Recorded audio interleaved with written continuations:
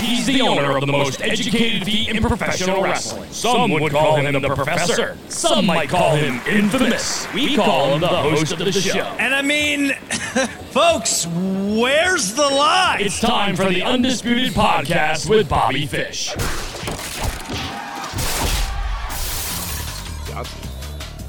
Yahtzee. That's showing your age. Yahtzee's still a thing. I don't know what you're talking You about. think so? I think it's a thing still. Oh, yeah. You think people are still playing Yahtzee? I mean, 75 and older. 75 and older? Yeah. Jeez, who fits into that Apparently he bracket? does. Apparently you do. Depends on who you ask. If you go online, people tell you that I fit into that. That's true. Mm-hmm. I'm older than you, so. Yeah, but somehow I'm the oldest recorded wrestler in the history of professional wrestling. Well, maybe one of the older, more relevant wrestlers at this point. Maybe. I don't know, but like I look at guys like AJ and I are the same age. Right. And yet people will come out against me like he shouldn't be wrestling. He's 100 years old. And it's like AJ's headliner WrestleMania. You know, it's funny, like Cornette brings that stuff up about age all the time, you know, and then he compares like, well, this was my main event in Smoky Mountain in this year, and these guys were this age, and here's AJ at this age, you know, and it's like they're the same age. So Are they? Yeah.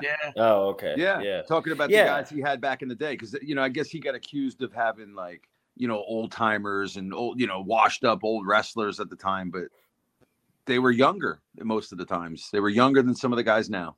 Yeah. It's crazy. Yeah. Well, and traditionally, like I think the guys we watched growing up, like, you know, they were, it was okay to, like, I guess maybe things were just kept a little bit tighter and more secret. So people didn't really know people's ages. Yeah, we didn't know their ages. And like, to me, like being kids, right? Like, I thought they were all old at the time. Yeah, right. Everybody was my dad's age. Yeah, everybody was older than me. Everybody looked like somebody's father. Yeah.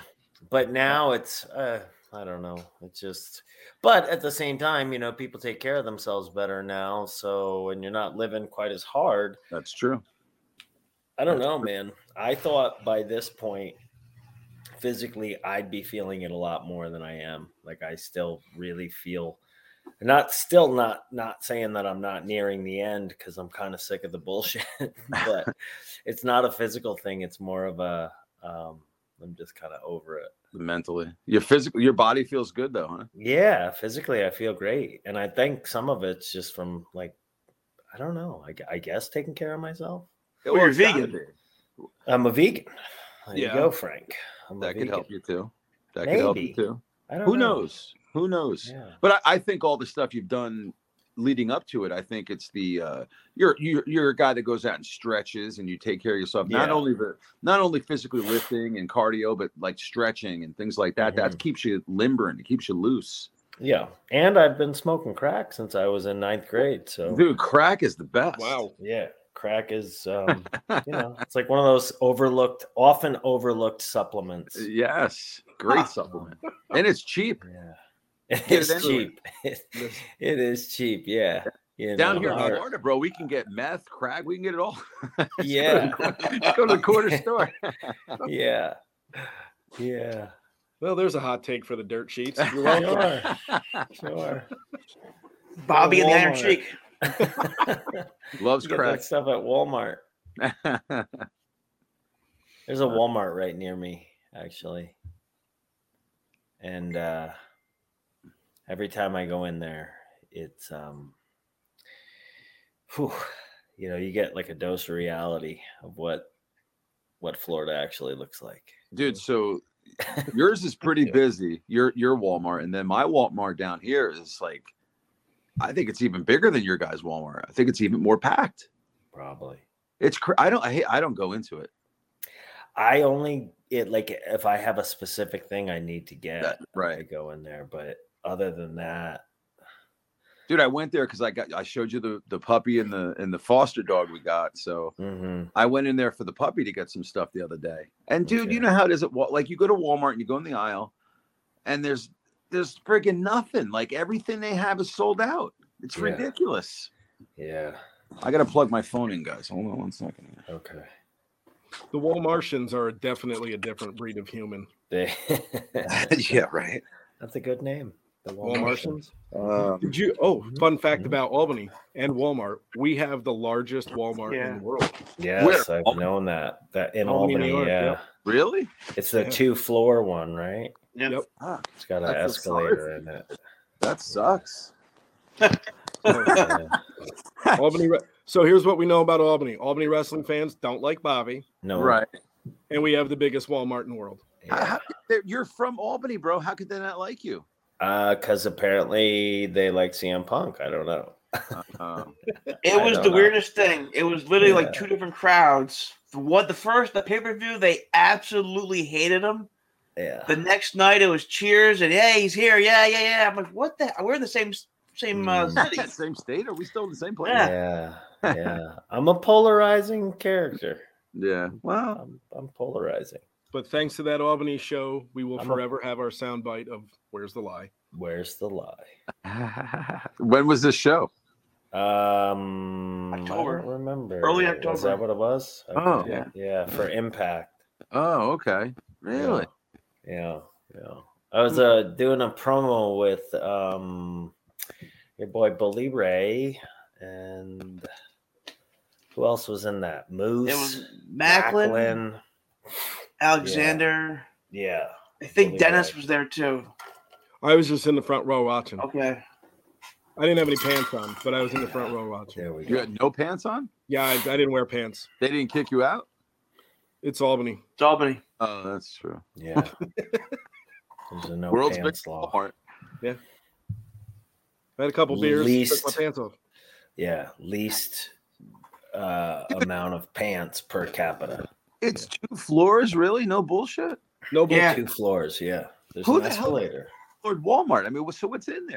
They have an escalator just for your shopping cart too. Yeah. It's Yeah. fucking fancy, man. You put your little shopping cart in the escalator. Whoop, whoop, whoop. That's kind of cool. Yeah. Like upstairs is all the like home goods and like clothing and digital shit. And then Huh. downstairs is like the supermarket.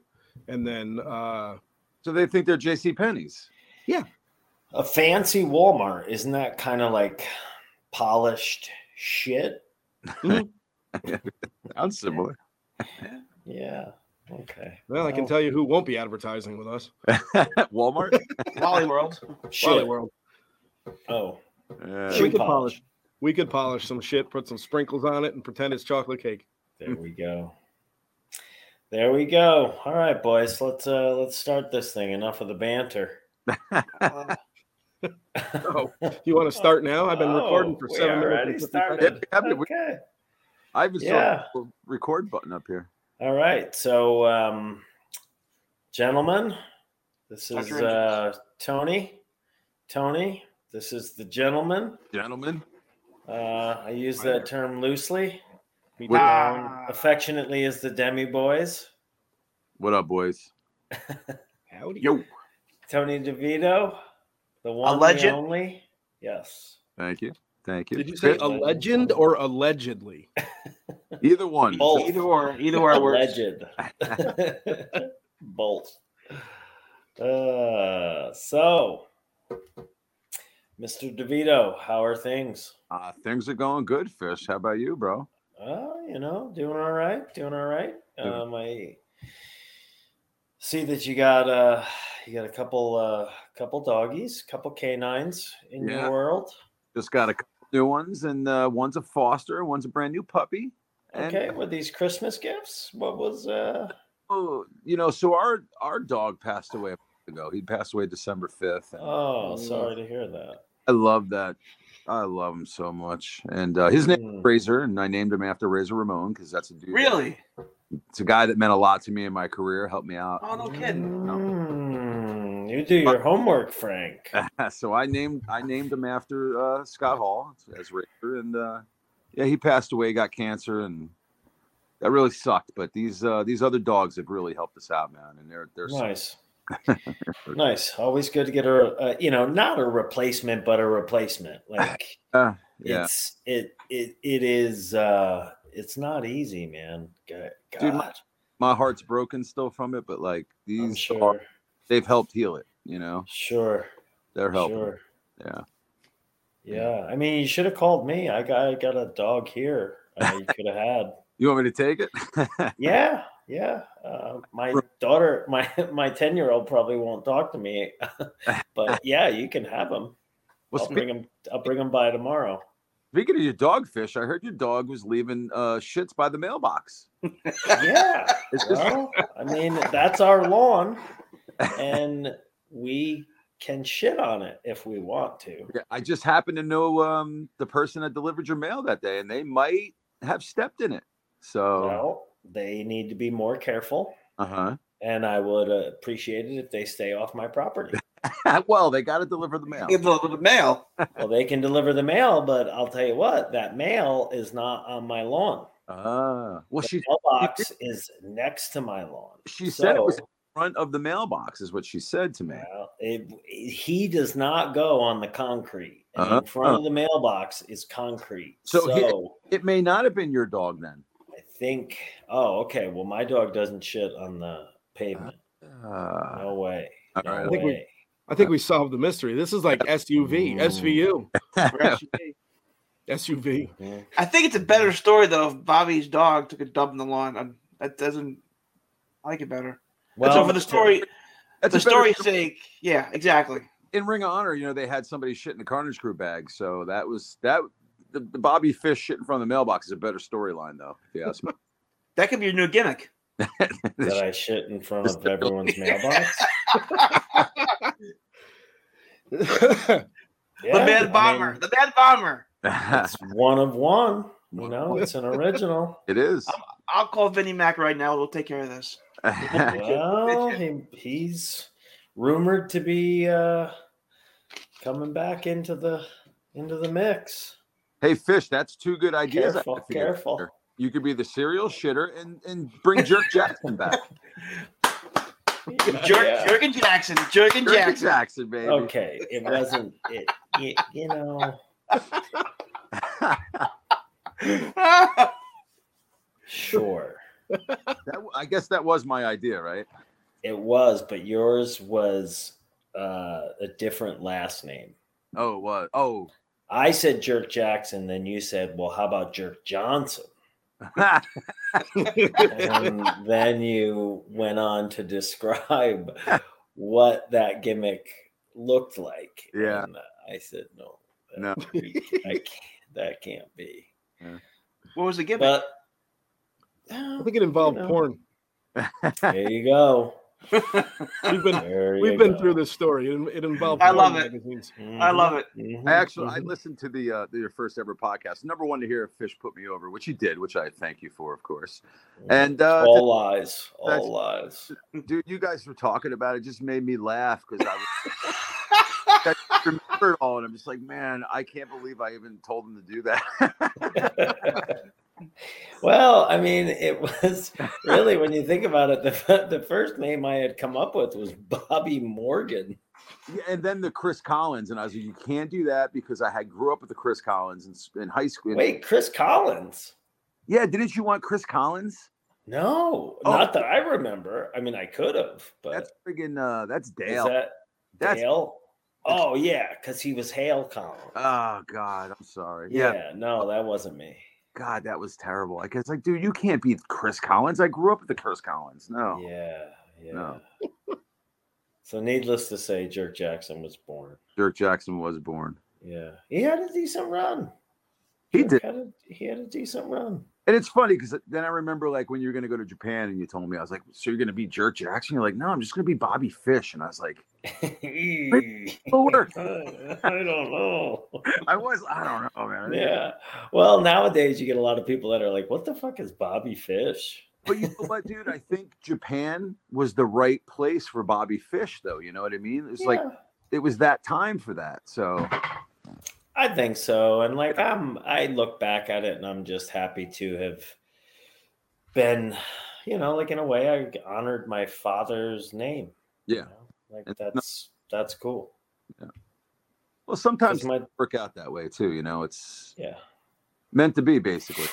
Yeah, I think so. I mean, Jerk Jackson certainly wasn't meant to be, but it served its purpose because it definitely turned some heads for a little while. I mean, you could have been a contender, pal. All right.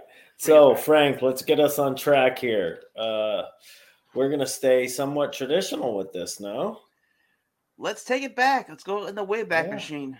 Yeah, let's hop Why in the in the Wayback hell Machine. did Tony DeVito break? Why is he breaking the business? How did he break in the business? Why? All right, let's hear it. I mean, it's got to be the same as all of us, right? I mean, one day I'm just flipping through the channels and I happen to catch it on TV one Saturday morning, like, oh man, what is this? And I, I liked it right off the bat. And, I went back to school like that week, that Monday or whatever it was. And my buddy had a wrestling magazine too. And it had Jimmy Snuka on the cover. And Jimmy Snuka was what Captain Lou was a heel at the time. His hair was friggin' huge and a huge afro. And I was like, man, this wrestling stuff must be really cool. I just happened to see it on TV. Now I see this magazine.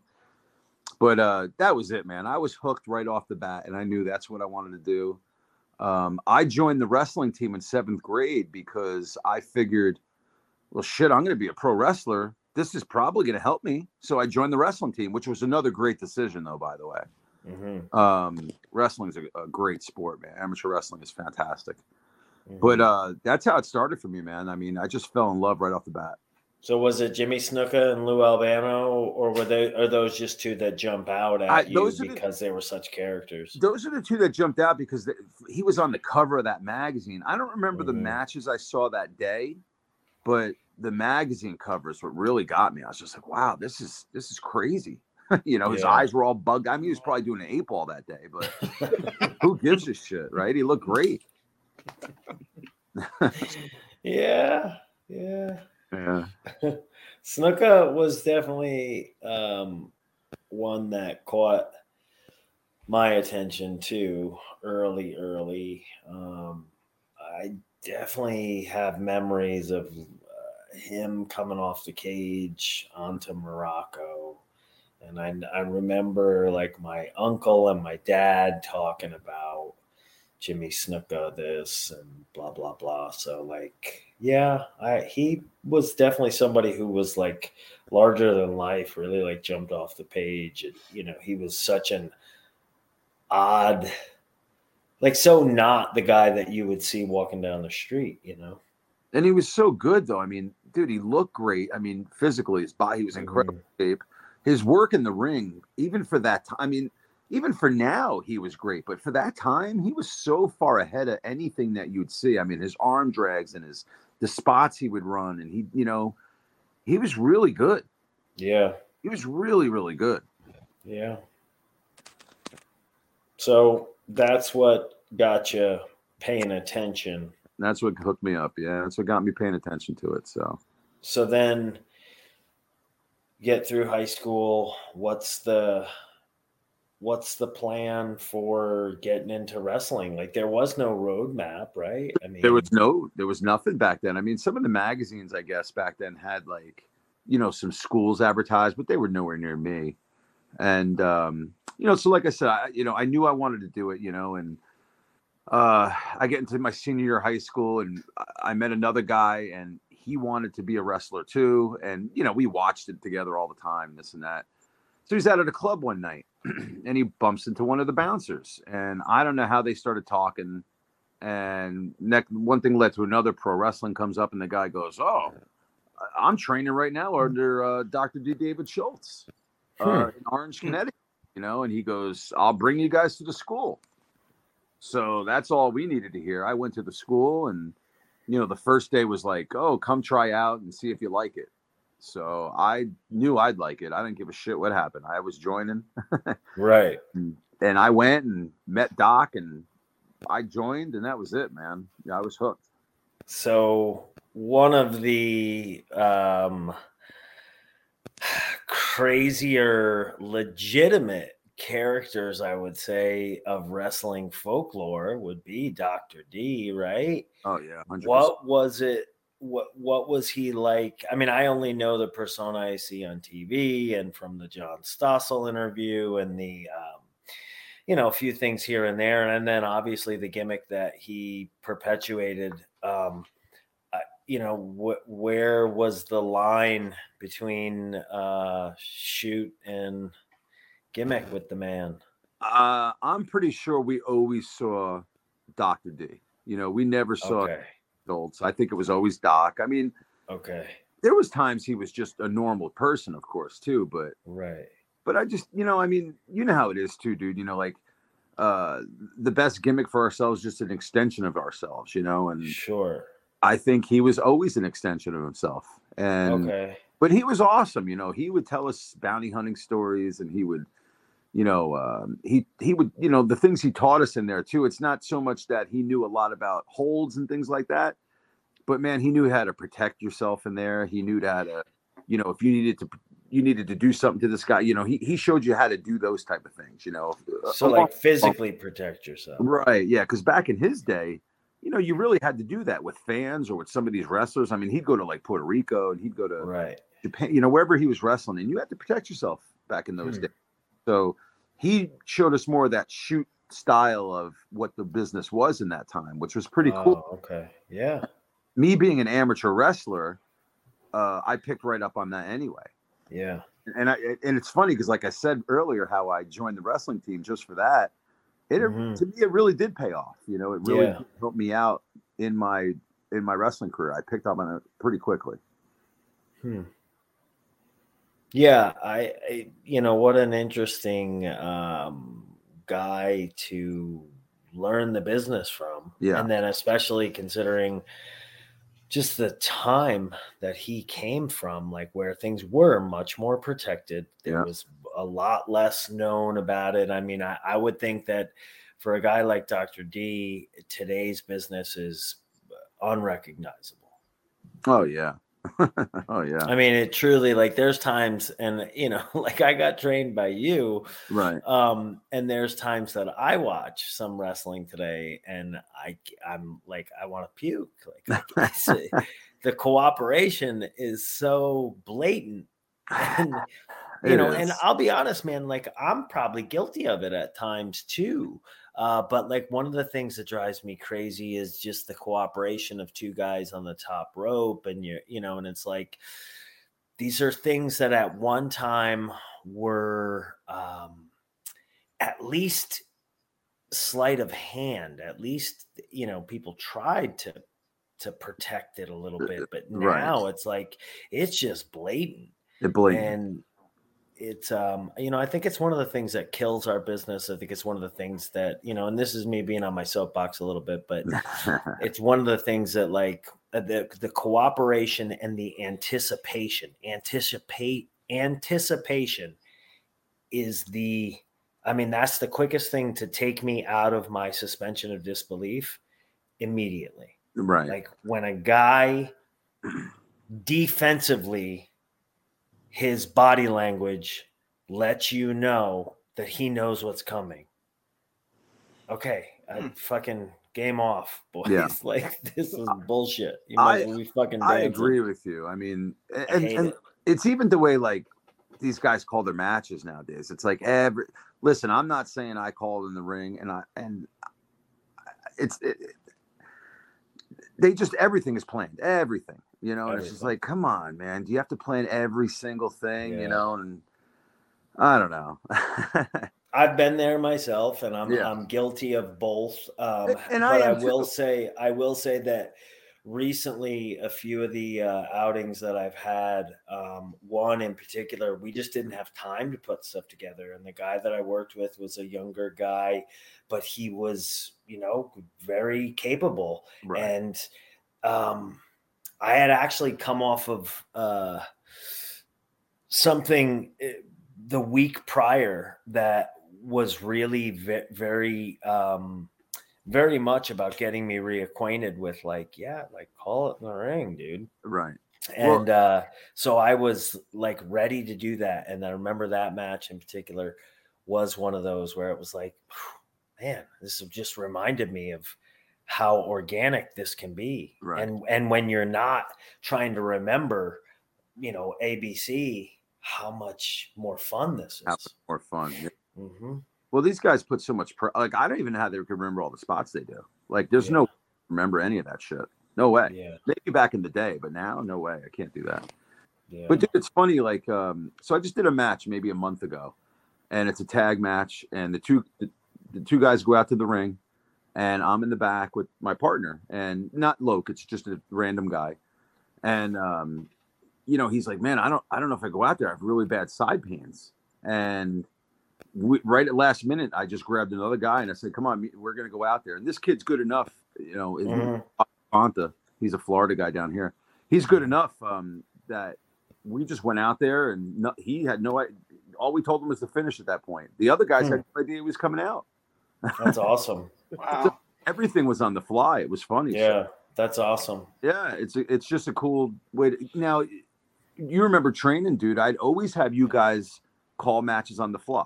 Mm-hmm. I'd always have you guys do that because you need to know it just in case. Yeah. And that's where it's true. Like the art of it comes through. I remember working for NXT and I got knocked loopy in a match, and it was me and Kyle, and they pulled me. It was TV, and they sent Roddy out to tag with Kyle, and Roddy came out in jeans and sneakers, and Roddy literally filled in, and and I don't want to say they didn't miss a beat.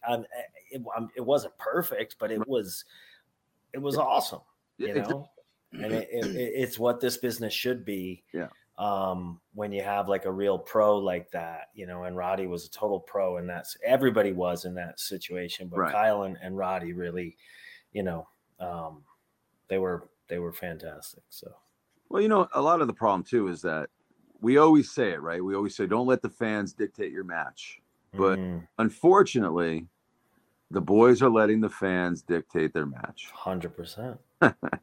It's not always that way. It's not always that way. It's just, I mean, like to me, you want to do your spots and you want to do that stuff. That's awesome. Can you just sell a little bit in between? Just sell. Like I'm not going to shit on them for your spots. Just sell, man. Sell. In your transition, sell. Make the people care about what you're doing. Yeah. You hit move after move after move. I don't even know what just happened anymore. Yeah, we did good. We did a good amount at a point recently where we were working with a lot of younger talent and very much in a heel role against babyface tag teams. And, these guys, they sure as shit could call their comeback to you. They knew everything they were doing in their comeback. Right. But when it came time for them to sell in the beginning, like before you're going to get your comeback, like, you're putting the cart before the horse here. Right. Like you're going to blow this great comeback and nobody gives a shit. Nobody gives a shit. Yeah. You didn't lay the groundwork before the comeback, you stupid ass. And I think a lot of times too, it's like these guys, like they just care about getting their shit in. Well, that's what I mean. Yeah. How about your opponent? How about you make your opponent look good for a little bit? Yeah. Yeah. I mean, that's exactly what it was. It was like, as heels, you're out there and you're going to give it back and bump your ass off for them and make them look like $1 million. But like you couldn't tell them otherwise, but it was like, dude, people are going to care about your comeback more if you put a little effort into this, into making them believe. But I don't know. I mean, again, I don't want to be on the soapbox, but like some of these guys, like, they know better. So the way I get it too, it's never going to go back to what it was, right? Because dead. Everyone you can't put right. But why can't it be like a movie still? Why can't you come in and suspend belief and just come in and get into the characters, get into what the guys are doing, get into what we're giving you? Yeah. And take it for what it is. Why we got to go out there and be acrobats? Why do we got to do 3 flips just to get a pop from the crowd? I can get a pop with my mouth. I don't have to do all that. Right. And that's the thing that's missing too, man. Like, I don't think these guys play to the crowd enough. Like, they think playing to the crowd is doing all their moves, where to me, it's using my mouth to get heat or using your selling. Like, to get the reaction that you want from those fans. You know, it's a lost art. I agree. It's a lost art. And I think when it comes to the mic stuff, they're all into the cheap heat. Like, let me say a name, they get a reaction out of somebody, even though I'm not going to fade Triple H or whatever. Yeah. It's never going to happen. It's all cheap heat. Cheap okay too, like for a little bit, but you can't base everything off your cheap heat too. You know, like you got to get legit heat. Well, I think it became the cool thing to pop the internet, you know, and then it's like that's turned into its own like sort of monster where it's like, you know, the real appetite in pro wrestling these days from a fan standpoint is they want to know the dirt. Yeah. They don't give a shit about what the angle is that's on TV because they think they're smarter than that anyway. And it's like, you're almost ruining the movie. Yeah, you kind of ruin the story. Like you take your own ability to follow it out of the whole equation. It doesn't make sense. Why is pro wrestling the only thing that everybody wants to know what the hell's going on behind the scenes? Why isn't it like that in any other sport? Or the movies? Like, I mean, even when it comes to movies, like people just accept the special effects for what they are. What they are. You don't go behind the scenes and look at it and say, right there. No, of course no. I mean, right. Yeah. Only in pro wrestling. Yeah, pro wrestling. Yeah, I hate it. I love it. I do love it, but I hate it. I just can't watch it the way it used to be watched. I definitely don't watch. You know who so I like watching. I like watching a person just kind of come into their own, and I feel like I've watched that happen with guys. So like two that jump out to me right now. And we've both known them for years, but I don't know. I think they're doing some of their best work right now. But is Seth Rollins and Sami Zayn? I got to throw it in there. I got to throw LA Knight in there too. The stuff LA Knight's been doing with Bray Wyatt has been pretty cool too. I haven't seen LA Knight. I can't even judge him, but Frank, who invited you? But like I said, I don't really get out of here, kid. No, I don't. I mean, I don't know LA Knight that well. Yeah. You know, he was briefly in NXT before I left, so I don't know him that well.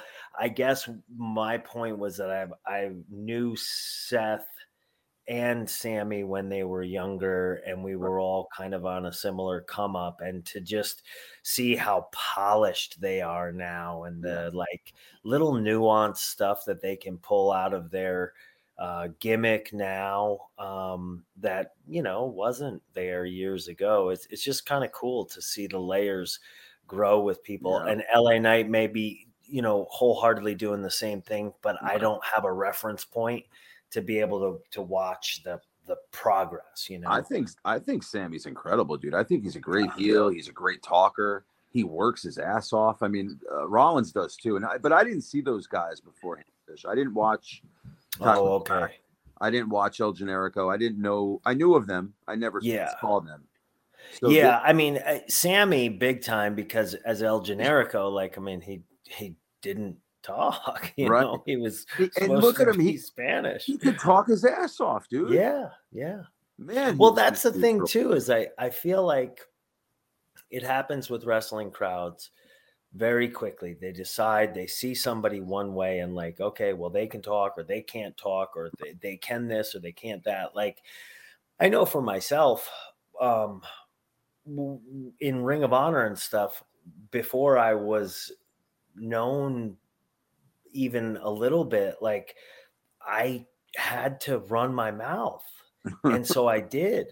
And then I started to get some momentum going. And then when I got to NXT, it was, you know, it was made clear to me that, like, you know, my spot in this group was not really a mouthpiece. So I backed it up, because the way that WWE was described to me, and I thought it was a great analogy, was like, okay, you're cast in this movie, and like you don't get to be like, well, I'm not a supporting actor, like I'm Tom Cruise.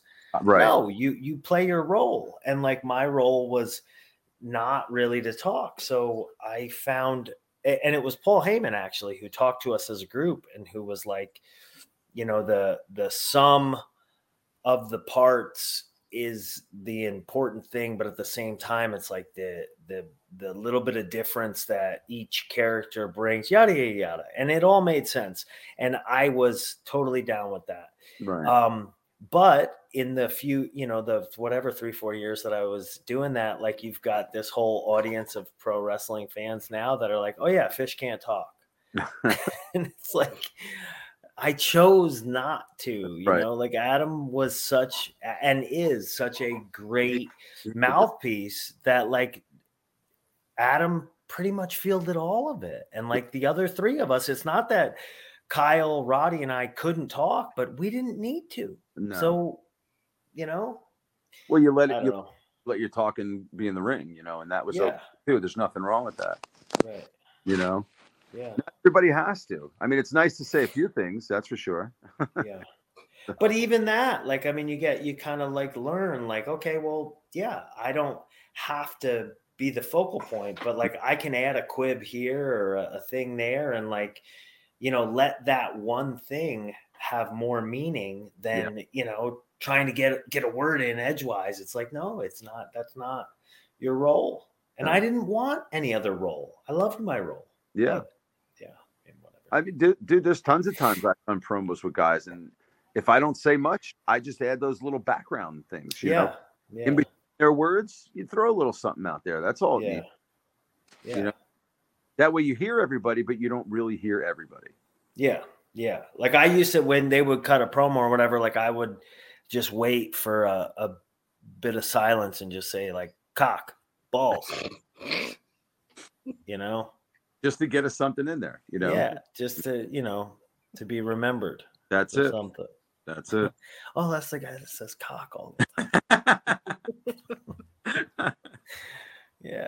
Makes sense. Yeah. I like the way he talks, mommy. That sounds dirty. That sounds dirty. Yeah, it does. All right, Frank, get us back on track here. Get us on track, Frank. All right, take us to the old WWE/F in the 90s. What was it like being in the 90s? Man, it was so awesome, of course. But I was so brand new. I was green going there. I had one match before I went to do TV tapings. Really? Yeah, and of course by that time I hooked up with Paul Roma, because unfortunately, David Schultz slapped the shit out of John Stossel, as we all know. Great time in pro wrestling history. Yes. And Doc got blackballed from the business, and he kind of had that talk with us, and he goes, "Hey guys, I think you guys are ready to do stuff." He goes, "Unfortunately, I really don't have any connections for you guys." Oh, really? So you were training under him when that went down? No, not when it went down, but it was already, he was already blackballed, and he hadn't done anything in years, dude. He was just training guys, but he hadn't done any shows. Okay, he was bounty hunting, right? Right. And he goes, Mario Mancini had a school there. So the original school I went to was at Quest, Passarella's Quest Gym in Orange, Connecticut. So Tony Altimore originally had a school there. So Captain Lou would go there. Tony Altimore would go there. So Paul Roma trained there. Mario Mancini trained there. Okay. The Power Twins trained there. Not the Power Twins from the two little jacked up steroid guys. Not them. if you remember them, fish. The Power Twins. The Dicks? No, the Did Power they look Twins, like the Dicks? No, they were twins, but they wrestled for Herb Abrams promotion. Oh, were they bald? No, they kind of looked like they kind of looked like Hercules in the face a little bit. I mean, just keep throwing more things at the wall, more shit at the wall. Did they have makeup? Were they men? So they were male. They were males. Yeah, they had wieners. Yeah, two of them. They were male men. So Mario Mancini had a school there also, but he used to go later in the afternoon. We used to go in the morning. Mary had a school later. So he goes, I'm going to have Mario Mancini come down and look at all you guys and see if he can help you out. Mario comes down one Saturday, and me and Mike Bell were in the ring. We do a match for Mario. He goes, how the fuck am I going to train you guys anything? He goes, you guys are better than me. I can't show you guys anything. And we're like, well, we're hoping you can get us work, you know, and that was really what it came from. But I don't know. He had nothing for us. So perfect. Around the same time, Paul Roma had just started his boxing career. And he happened to train at that school where I was training. But the girl, some lady bought the gym from Passarello, bought the gym and moved it and put some boxing stuff in there for Paul. So Paul started working out and hitting the bags and doing all kinds of stuff in there for boxing. Whoops. But somehow him and Doc hooked up, and Paul said he'd come in and start training us. And Paul kind of took over from there and never took any money from me or did anything. But he's the guy that got us all booked for TV. So so Paul Roma booked. It was me and Mike Bell and PJ Walker at the time, of course, just incredible, and this guy Nick Barbary. And that's it, man. He hooked us up and we went. And that's how it started happening. But dude, Frank, you asked, it was like a circus there, bro. I mean, these guys were 9 foot tall. They were all in costumes. It was the weirdest thing to me. It really would look like a circus, you know? And but I loved it because that's the circus I wanted to be a part of. So it was great. And around this time, you meet Scott Hall, right? What time? When did he go? He came in did he come in like 94? When did he come in? About 94. So I started doing TVs like the end of 92. So I guess I had a good little over a year before he came in. So was this Cowboy Scott Hall? So right? Because I remember when, you know, growing up, I remember the first few times I think I saw him in the AWA or something, and he was definitely like, you know, just the Tom Selleck mustache. The big mustache. Yeah, just the straight up, you know, not razor. Not razor. But he had already been doing the Diamond Stud fish. If you remember in WCW, he was already doing Diamond Stud. So he kind of came with that same type of gimmick. Right. That would eventually become razor. Okay. Right. So funny. Yeah, I do remember the Diamond Stud. So funny thing about the mustache. So we did a TV with him. We met him, but it was like his first TV is in, and they were just giving him. He was so busy, so we didn't get a really chance to meet him with WWF. Right. So then we come back and we're doing a show, and I think it was Raw in Poughkeepsie, New York, and it might have been a house show actually in Poughkeepsie, and me and Bell were there. I think it was a house show now that I'm thinking of it. And we really got to talk to Scott that day. And I told him, I said, man, I'm really glad you got rid of that stupid mustache. And he turns around and he just goes, fuck you, man. Yeah. And then I named my dog after him. DDP named a yoga move after him. See? Yes. It used to be called the knife edge. It's now called the razor's edge. Well, I mean, what a great name, by the way. Yeah. Great name. Yeah. So. Yeah. Okay. So Scott Hall. And then where's the so tell us more about your dealings with Razor. With Scott Hall?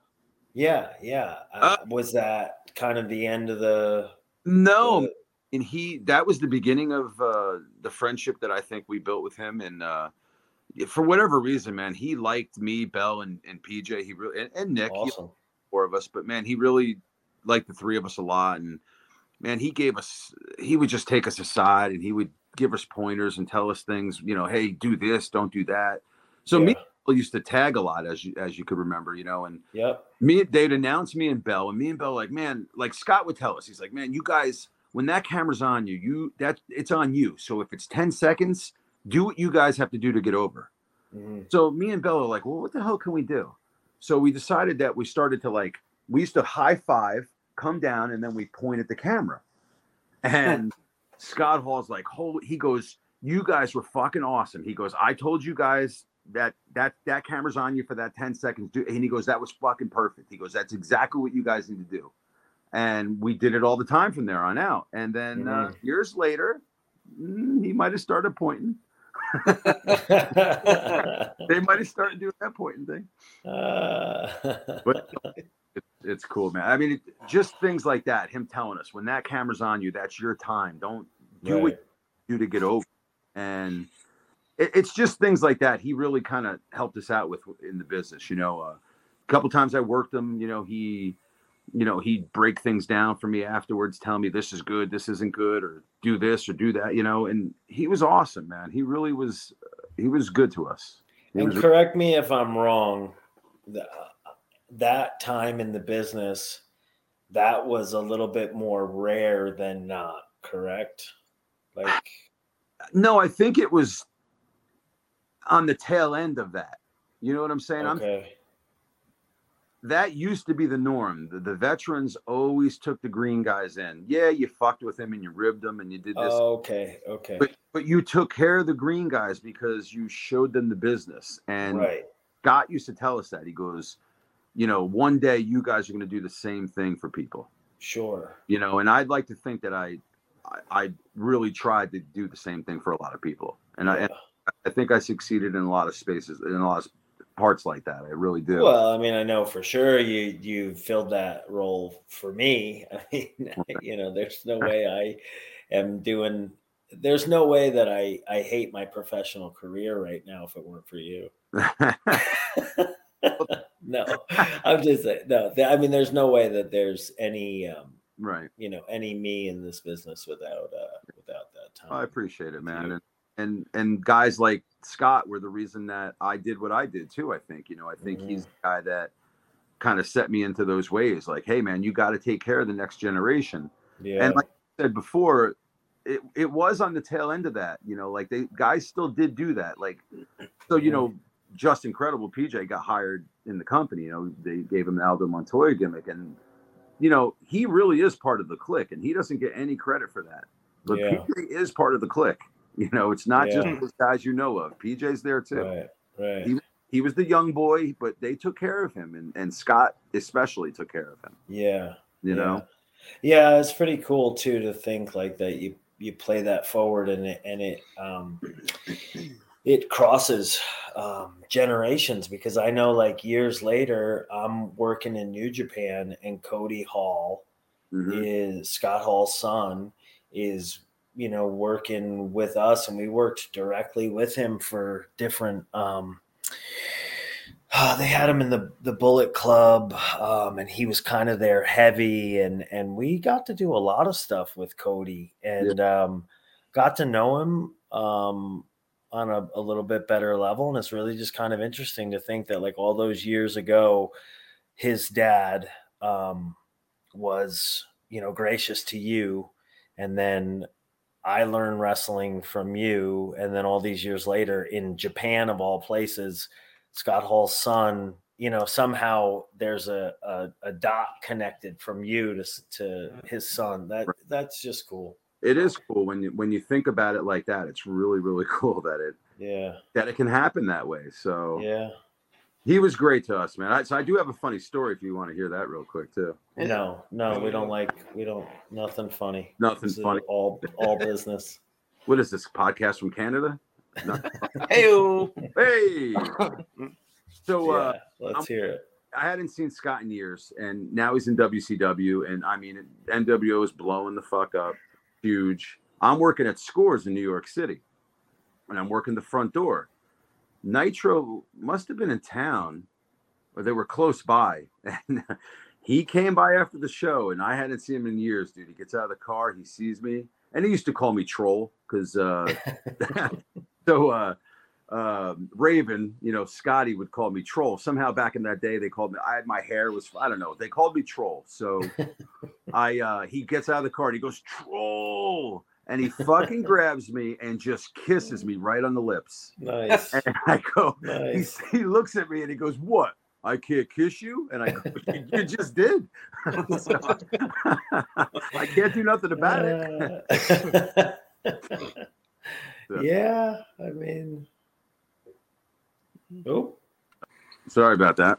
yeah, somebody My turned out the mommy. lights. That was my mommy. Try calling me. No. Okay. No, busy. I go from Scott Hall molesting me to my mommy calling. That's all right. We all got one. Yeah. Yeah. But yeah, All good. right. And I miss that guy a lot, man. He was a great. Yeah. He really. Yeah. Yeah. I remember him coming to NXT. It was him, Sean, and Nash. And we would do like film study or whatever. And we just had one of these one day where they happened to be at the PC, and we watched Sean and Razor's ladder match. Very and cool. Just to be a fly on the wall in that room, and like just the three of them, kicking the shit back and forth between each other and watching that. That was like something that was like a fan experience that people would have paid money for. So you want to hear my story behind that? I'd love to. Me and myself and Mike Bell, of course, we were booked at WrestleMania 10. We played the Doinks and the Dunk Tanks, and Nice. we all stayed in the same hotel. And like I said, Scott and Sean, they were all cool to us, and we were up in their room the night before the show, WrestleMania. And those guys were talking their match over, dude. And me and Bell were just sitting there giggling like two little schoolgirls. Yeah. I mean, we got to hear the whole fucking match, dude. Everything. Really? Very cool. So cool. It gives me chills right now just thinking about it. What a cool moment, dude. Yeah. Yeah. Pretty cool. Very much so. Very much so. Frank, where to on this magical journey? Carpet ride. Let's go to ECW. Let's go. There we go. Little known fact. Yeah. How does this like? come about? Yes. How does ECW? So you're doing some WWF preliminary stuff. Yeah. You're wrestling independents on the side. What do you? Yeah. What's the world of Tony DeVito look like at this time? So I did about 4.5 years of TVs with WWF. I was probably there about that length of time, somewhere in that range. Okay. We kind of stopped.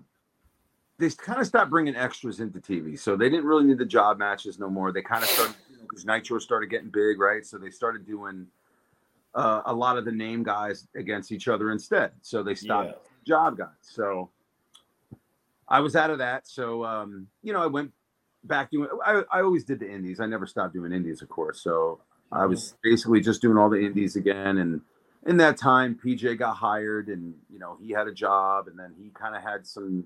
He was in between. They didn't really know what to do with him, and they sent him to ECW. Mm-hmm.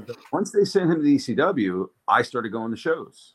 And at the time, I was really fat. I was at my heaviest. I was probably 285, and I was really fat at the time. And I started going to those shows, and they would do workouts in the ring before the shows in ECW, and Tracy Smoke run like a class, and then you do some matches, and you do a lot of round robins in and out of the ring, tagging in and out with guys, and it was just a really good workout experience, and I could go do those. And I don't know, PJ and maybe Bub. Mom. Sorry, guys. Yep. So, Mom. Yeah. The meatloaf. The meatloaf. So, Mom, there's a bad kitty. So, I think PJ pulls me aside. I think it was Bubba Dudley. I think Bubba pulled me aside with PJ, and they go, "Listen, your stuff in the ring is good, but like you got to do something. Like you got to lose weight or something. Like you got to do something." Mm-hmm. And that was all I needed to hear, dude. And I started hitting the treadmill, and I started working out, and I started dieting, and dude, I got down to 195. So I dropped all that weight in such a short amount of time, and I think that I kept going to the shows, and I kept doing the workouts in the ring, and everyone noticed that I lost all this weight and I got in great shape. And, Paul took notice. I mean, they all took notice, and knowing PJ, of course, helped me out a lot too. But doing that hard work, I think that Paul finally was like, I think we could, we can do something with him. Yeah. So, and that's how I got in, Okay. That's what it took. Hard work and, my work in the ring spoke for itself too. So, yeah. Well, I mean, that's interesting too, though, that they would stand up for your work to begin with, but they were like, shit, dude, like, you got to show me you're serious about this. Show me in an effort to lose the weight. Like, show me that you fucking want this. Like, you're not just, I mean, I get that. Yeah. And that's exactly what I did, like that's all I needed to hear. And that was the motivation. I had a treadmill. I'd run my treadmill for an hour a day. And dude, I didn't even lift weights back then. All I did was push-ups and sit-ups and dips. And I just did everything at home. And I ran for an hour. Yeah. And I did Limbrito. That helped me out a lot too. Yeah. Well, it all helps. It all helps. And Stackers 3, you remember those? I do. Those things actually work. That's why they're not on the market anymore. They were really good. Really good. Yeah. So ECW, and then so does Paul get involved in what your gimmick is going to be? How does this go down? Yeah. So, I've been bald this whole time anyway. I shaved my head in like 95. So I've always been bald, but, I don't, back in that time, I was just kind of wearing shorts and I was wearing, a band T-shirt from my hometown. It was called All Out War, and I was wearing that shirt to the ECW shows. And I just figured, hey, this band's from my town. They're kind of pop. People kind of know who they are. They're like a hardcore metal band. I didn't really know who they were, but my buddy did. And I said, all right, just one of their songs, and like I just started doing that, And I was that on the indies anyway, but I kind of just switched up the shirt and the song and this and that. And I don't know, I guess at first Paul wanted me to be a skinhead.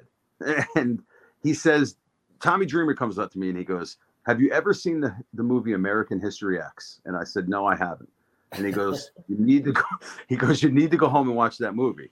And I go, okay. And I had no idea what it was about.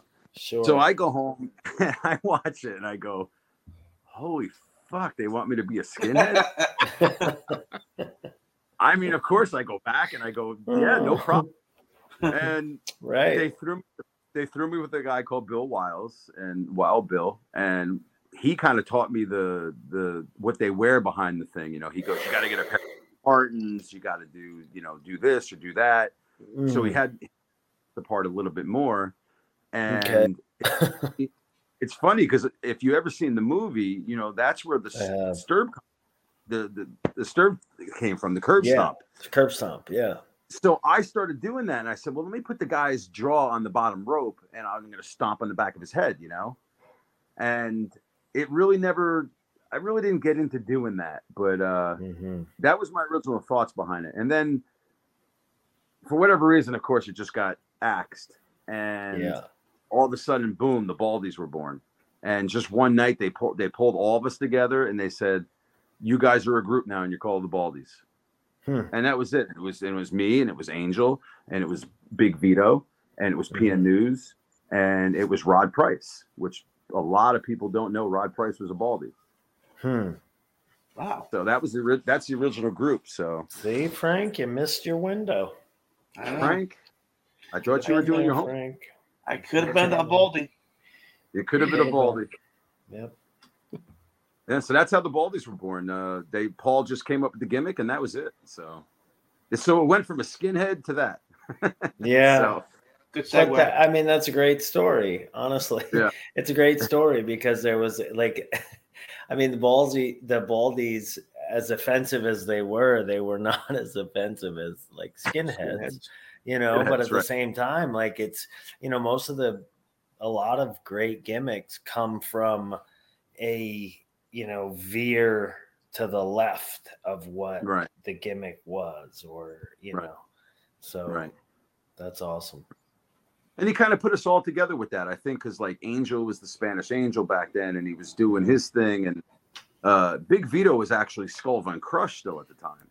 Mm-hmm. So I think we wanted to get him out of that gimmick and give him something else. So it kind of, we all kind of just fit that role at the time. P and News was a big ball. Rod Price was a big ball guy, and that was it. So I guess he just figured we all would be together. So well, wasn't that part of what Paul's brilliance was supposedly, was that he could, he just had a vision for, like, he would see a bit of an odd collection and somehow put it together. yeah. Know what pieces are going to fit with what. And, it just worked, and you don't know why, but you almost don't need to question it, because if it works, it just works. It works. I mean, that had a lot to do with Paul. That had a lot to do with Tommy Dreamer and Bubba Ray Dudley at the time. And, Raven, those guys got to throw ideas off each other. Taz, those guys really, I mean, it's all of them that really got ECW going. And in my opinion, it's not just what Paul did. It's what Paul allowed his workers to do. You know what I'm saying? Right. He let them are. And that's really what made ECW, in my opinion. Not only his vision, but the vision of all the guys he trusted too. Right. Well, I mean, that's a talent in and of itself, I would think, is to be able to look at this mass of people that you're using and know who can be trusted to do what, and not give too much freedom to the wrong person and blah blah blah. I mean, I just watched what was it? One of those documentaries. I don't know if it was Dark Side of the Ring, but it was on New Jack, and it was like, holy shit. Yeah, that one's a little. Yeah. All right. A little rough. Wow. Yeah. New Jack he's another guy. I mean, I love that motherfucker too, man. He is a good dude. Yeah. He really. You ever watch Bernie Mac? Yeah. Bernie Mac show? Yeah. Man, that came out after, ECW was around, and I knew Bernie Mac from like Friday and stuff like that, but when I saw the Bernie Mac show, I was like, holy shit, this is New Jack. He's like the same fucking dude, man. Yeah. Bernie New Jack. Bernie Jack. Bernie New Jack. Yeah. Jack was a good man. He was a good man. Oh, that's interesting to hear after watching what I watched the other day. It's a little juxtaposition for you. I mean, think about it. Like, if people are good to you, they're good to you. If they don't like you, they don't like you. Yeah. That's how Jack was. If he liked you, he treated you great. But if he didn't like you, he'll stab you in the ring. He'll scalp you. He'll scalp you. He wanted to kill Vic Grimes. He wanted to kill. Came close. He came close. He did. Came close. He said he said kill him. So I mean. Yeah. Well, he wasn't a liar. He wasn't a liar. He tried. He was not a liar. All right, Frank. What do you got? Here's an interesting caveat. Not only did he train you, but he also worked with LT for LT's match. Is that correct? Who's this? I did. He did. Oh, Tony. Yes. Yeah, yes. Okay. Yes. Yes. Yes. Okay. Let's hear how does this come about? So we used to get called over to train with Tom Pritchard started running the school out of the warehouse, up in the studios in Stanford. So, us being not that far from Stanford, they'd call us over there during the week at some points, and we go train with like Darren Drozdoff. We train with Edge. We train with the Truth Commission, and we train with Brian Lee as the fake Undertaker. This is all out of that warehouse. And then, one time they called us up and they're like, "All right, you guys are going to come work with Lawrence Taylor." And that's we went and worked with Taylor to get him ready for Bam Bam Bigelow. So that was really crazy. Cool. Lawrence Taylor. Holy shit. So it's funny. I met him before I moved to Florida. So almost 7 years ago now, I guess. A buddy of ours got like tickets to go see, like a signing with Lawrence Taylor. So it was like a special meet and greet and this and that. Mm-hmm. And I went up to him and I said, LT, I've met you before. And I said, I worked with you when you wrestled. I was in the ring with you. And he goes, oh shit, he hugs me. He don't know. He hugs me and he's like, oh man, that was great, but it was cool because he knows that he did it, but he just doesn't remember us. Oh, of course. Right. I mean, it's crazy to think like that. He redefined a position in American football. Like, I mean, he was at least, my generation growing up, like the linebacker. Yeah. To end all linebackers. Like, he is easily the most known like player of the position, but possibly like maybe the Michael Jordan of football. Yeah, he was great, LT. Yeah. Fucking great. Yeah. So pretty cool. I got to do that with him, Yeah, very cool. I got to tell you, I may not have made it to where I wanted to make it in this business, but I've done a lot of cool fucking things in this business. I got to wrestle in the middle of Times Square. How many fucking people did that? Sure. True. Yeah. There's only a handful of us, I've said it myself, like, if just one trip to Japan that I didn't pay for, like, I mean, that's more than the 12-year-old me thought I would do in my life. Like, and how many did you do? I don't know, and lot. it's like to think just, all of it. Like you said, wrestling in Times Square. Like, how many people can say that they did anything in Times Square? Like, right. Right. It's pretty cool. Some people have really done cocaine in Times Square. Well, that's true. Just throwing that out there. So. Yeah, some people definitely have done cocaine in Times Square. Some may have wrestled in Times Square, but not professionally. Not professionally. Some may have wrestled for cocaine. Exactly. In Times Square. Yes. Sorry. I heard Sparta used to pay guys with cocaine up in Massachusetts. Sparta. You know him, Frank? You know Sparta? Fish? Sure. So I'm doing Sparta shows, okay? And at the time, okay, in the locker room, it's me, of course, right? Big Dick Dudley, Sabu, Axel Rotten, Chris Candido, Tammy Sitch, Pat Tanaka. And you know what Sparta said? That goddamn Devito brought all the drugs into this locker room. I smoked pot. That's it. Well, with a cast like that, with that locker room, holy good lord! It's a gateway. Fucking kid ripping me, Sparta. It's a gateway. That's a gateway. That's a who's who, a locker room of tomfoolery. And I brought the drug.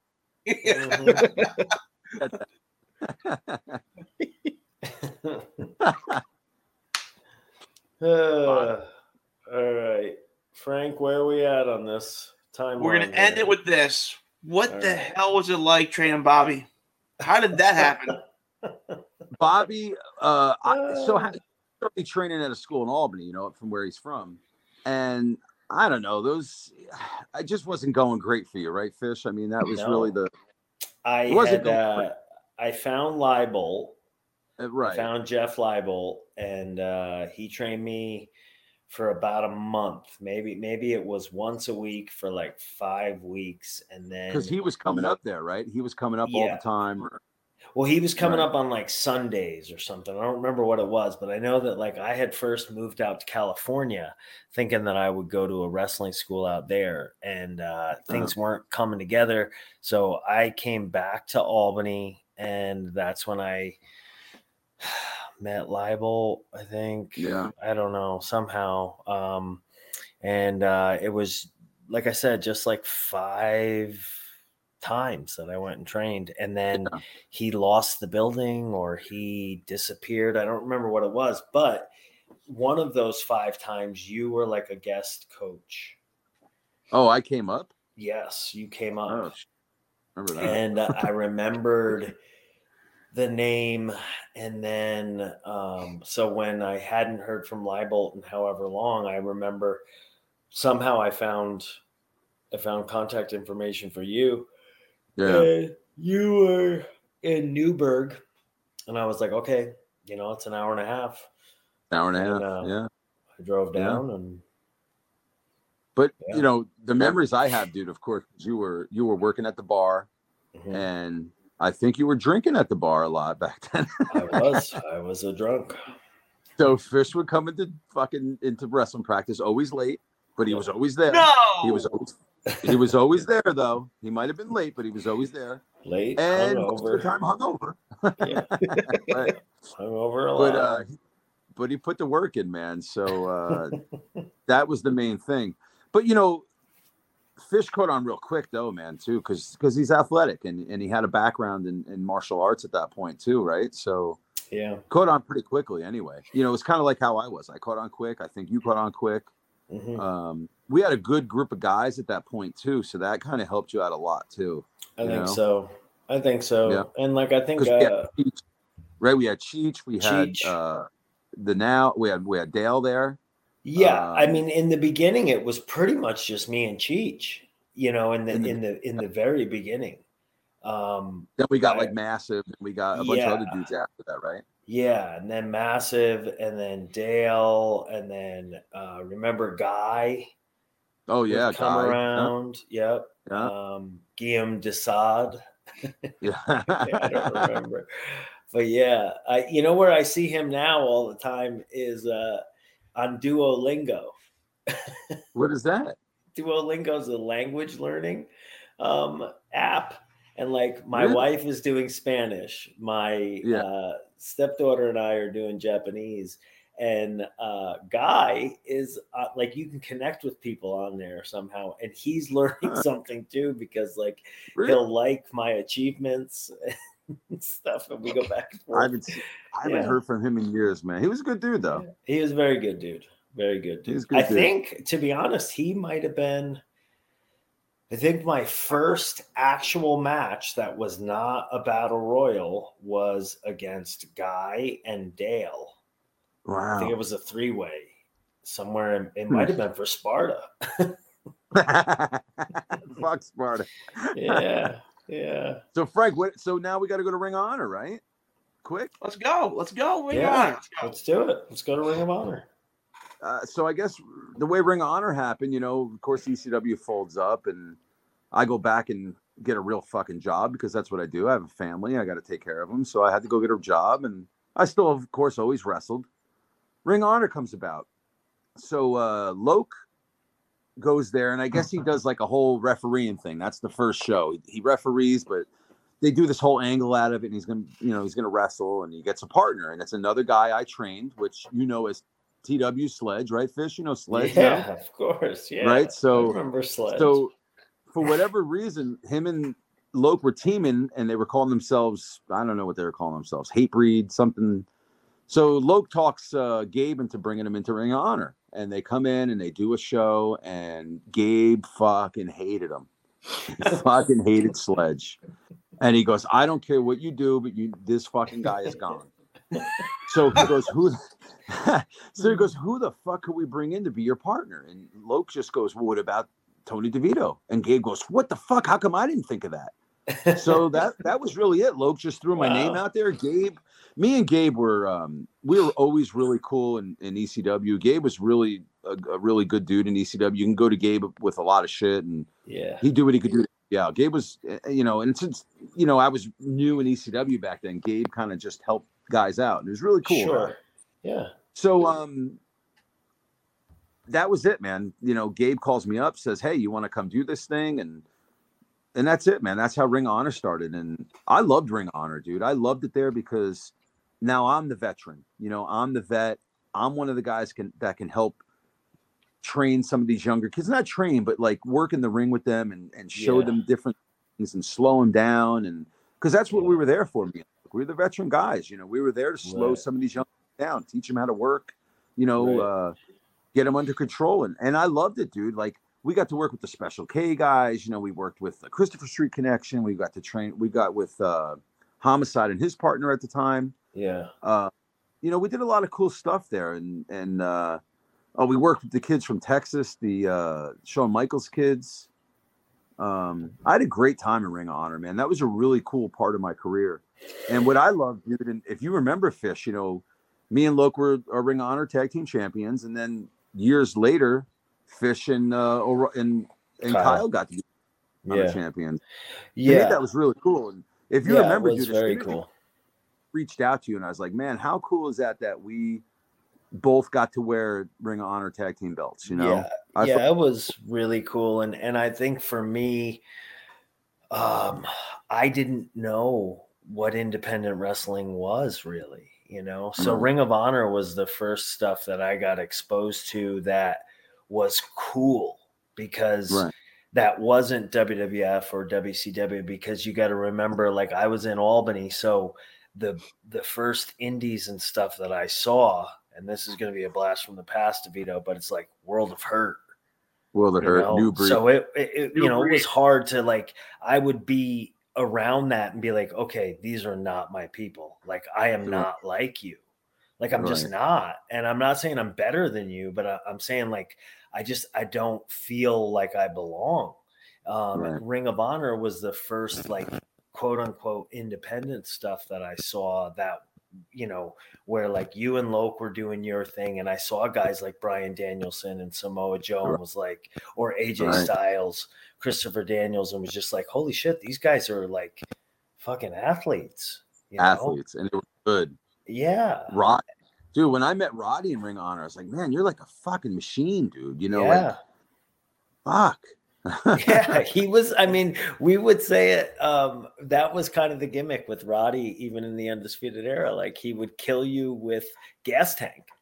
He was like, he would never stop. He's still like that to this day. I don't know how his wife puts up with him. I don't know how Marina does it. But that was the coolest part for doing Ring of Honor for me, man. It's just working with all these young kids that nobody knew who they were at that point, you know. And it was really cool, you know. It was really cool working with those guys, you know. Yeah, I remember going to those shows with you, and that was such a learning experience, and so cool for us to be exposed to that, because I had no into that. Like, I would not have been privy to any of that if it were not for, you know, being in the car with you and just going to the shows because you were working. Like, man, I was working. I had no place there otherwise. And I tried getting everybody booked through them. I tried getting all you guys booked. Well, and we all got our shots, you know, and at that time you couldn't have told me I wasn't ready for it, but I wasn't. But it came back around years later, and I wasn't ready for it at that time. That's all, you know. I mean, time was right. I think so, because I just think that, like, there's only so much expediting of the learning process that can be done when it comes to pro wrestling. Like, I just think that there's a certain amount of reps under your belt, and then you can start to get it. Yeah. Until then, like, you're just not going to get it. No, you got to get out there. You got to do it. You got to work the shows. You got to learn. It's the only way to do it. And that can be in front of 10,000 people or 10 people. Like, it literally is, you know, every rep counts. It does. Being in front of the 10 people learning is probably better, even though it sucks. But it's probably better learn in front of those 10 people, dude, right? Because you got to learn how to work in front of 10 people. You know? Well, I think there's value in it too, because I know some of those shows, like, I've stumbled on shit that I ended up like throwing against the wall that I would have normally at a show that was better attended, I probably would have taken too serious. And I stumbled upon something goofy that I ended up, you know, keeping. And it was just because I was so relaxed, because I was like, okay, there's 5 people. Yeah. Well, I think there's value in all of it. It is. It's funny. So I did a little show like that, and I told you how Scott Levy used to call me Troll, and that was the nickname around the locker room. So I decided to try to be a troll one day, and I did it on an indie show, and I don't remember who it was for, and I did the hair all up, and I tried to fucking spray. I did all this. I made this costume for it, and it was kind of cool, I guess, but it wasn't good. Yeah. Well, that was kind of your Jerk Jackson. We all have one of those in the closet. Yeah, I tried. Yeah, tried something. Yeah. So. Yeah. All right. So listen, gentlemen. No more dog shit next to the mailbox, and we'll be fine. Okay. All right. We'll take care of that. I'll go out there before I go to bed, and Nice. I'll be out there with a flashlight trying to find piles of dog shit. I was doing that before in the backyard. That was dinner, though. That's true. Yeah. Very nice. All right. Well, gentlemen, I think we nearing the end of this We can't top the tomfoolery. We can't top that. No. Dog shit for dinner? No, I can't top that. We gotta end it with Jerkin Jackson. Mm-hmm. Dog It shit is for fun. dinner. It is The funny. funny dude, 'cause thing like I said, about that is because Wikipedia picked that up. Pick up what? Jerkin Jackson, what the hell it was at one point. did It they? was never Jerkin Jackson. It was never once Jerkin Jackson. It was Wikipedia picked it up. Jerk. That's Well, it. Wikipedia has it, and apparently I saw a picture, I think, on Twitter or some shit, and it's a very young Bobby Fish, With long and hair. underneath, like on the bottom of the photo, it says Jerk Jackson. There it is, Nice. Jerkin Johnson. It's in Long black hair. and white, which goes along with the Twitter. People think that Bobby was the first person to put over Abe Lincoln, but Yes.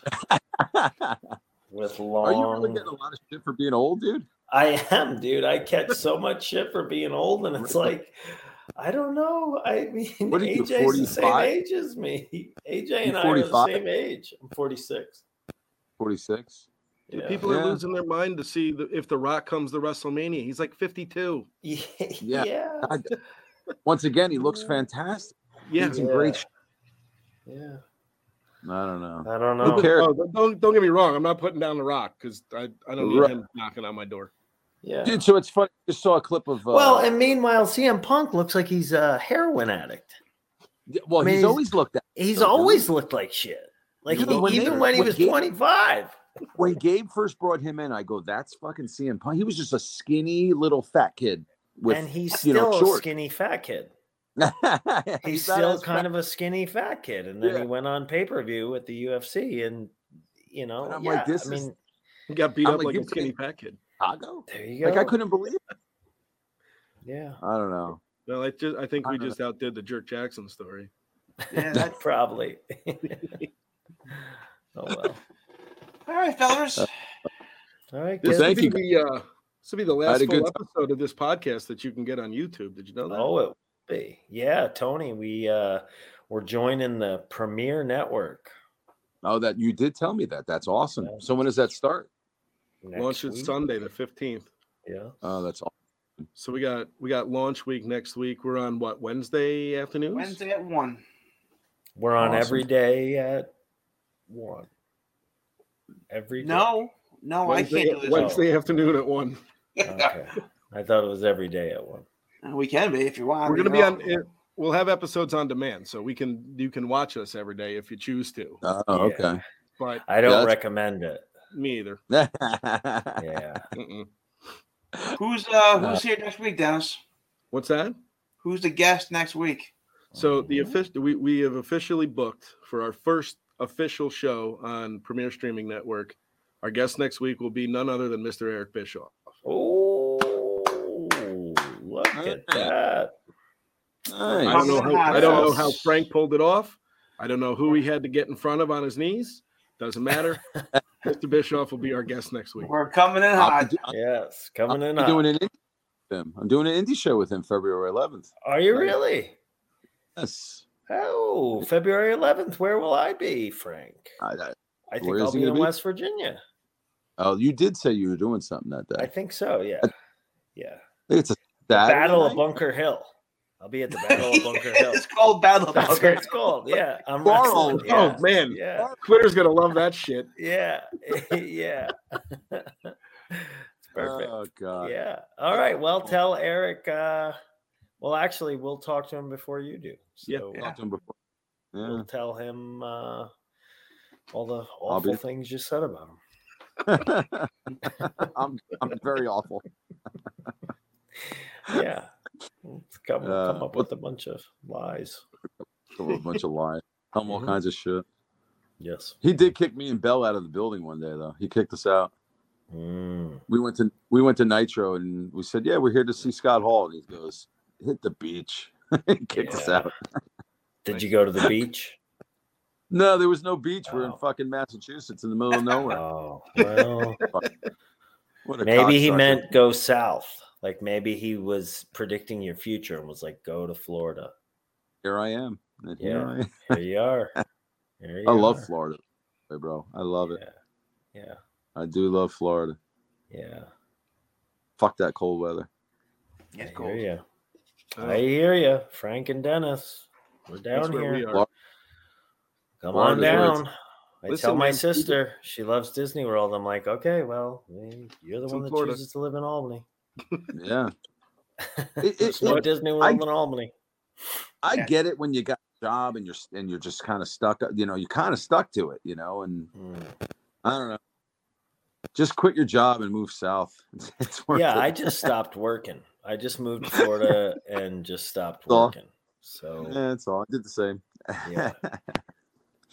All right, buddy. Well, I appreciate it, guys. It's a good time. It was fun. It was good.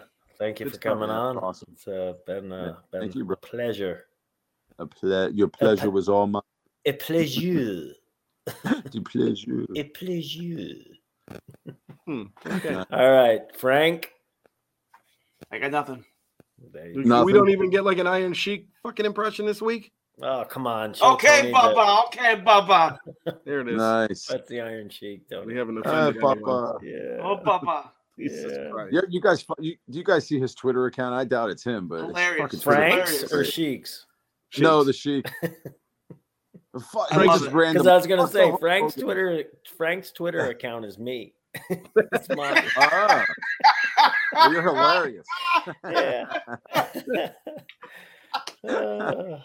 Well, Yeah. whew, on that note, Okay. I got nothing. We'll talk to you next week. Bobby, say good Thank night. you, boys. I love good you, night, fish. Good night, Bobby. Love you too, Tony.